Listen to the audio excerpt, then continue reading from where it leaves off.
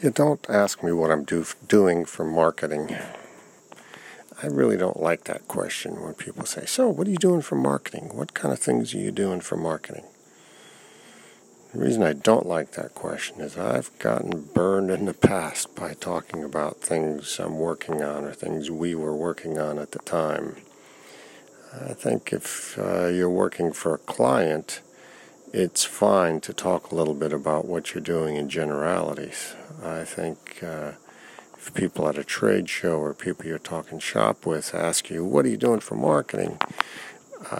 You don't really feel comfortable answering that question, and I'll tell you why. So, years ago, in the Wild West days of internet marketing and search engine optimization and all that good stuff, before the fences came in and the railroads came in and the law came to town, things were quite different in the old Wild West of the search engine optimizing days.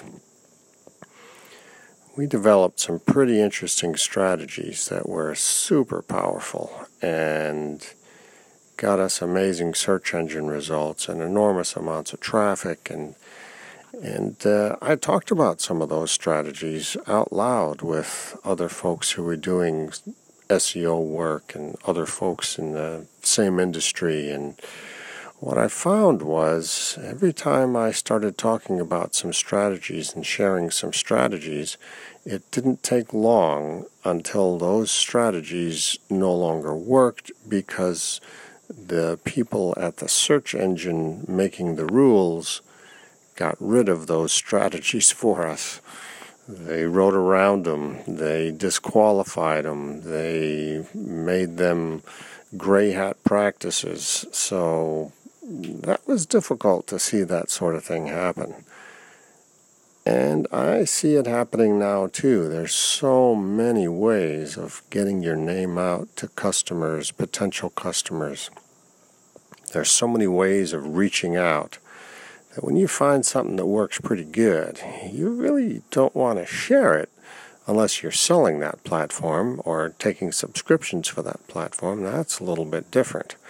But when you find something that works pretty good, I'm not sure you want your competitors to know about that, and you certainly don't want the people controlling the ad platforms to know when you've found a little workaround, when you've found a little advantage, when you've found a crack in the armor that allows more traffic, more sales, more customers to come your way.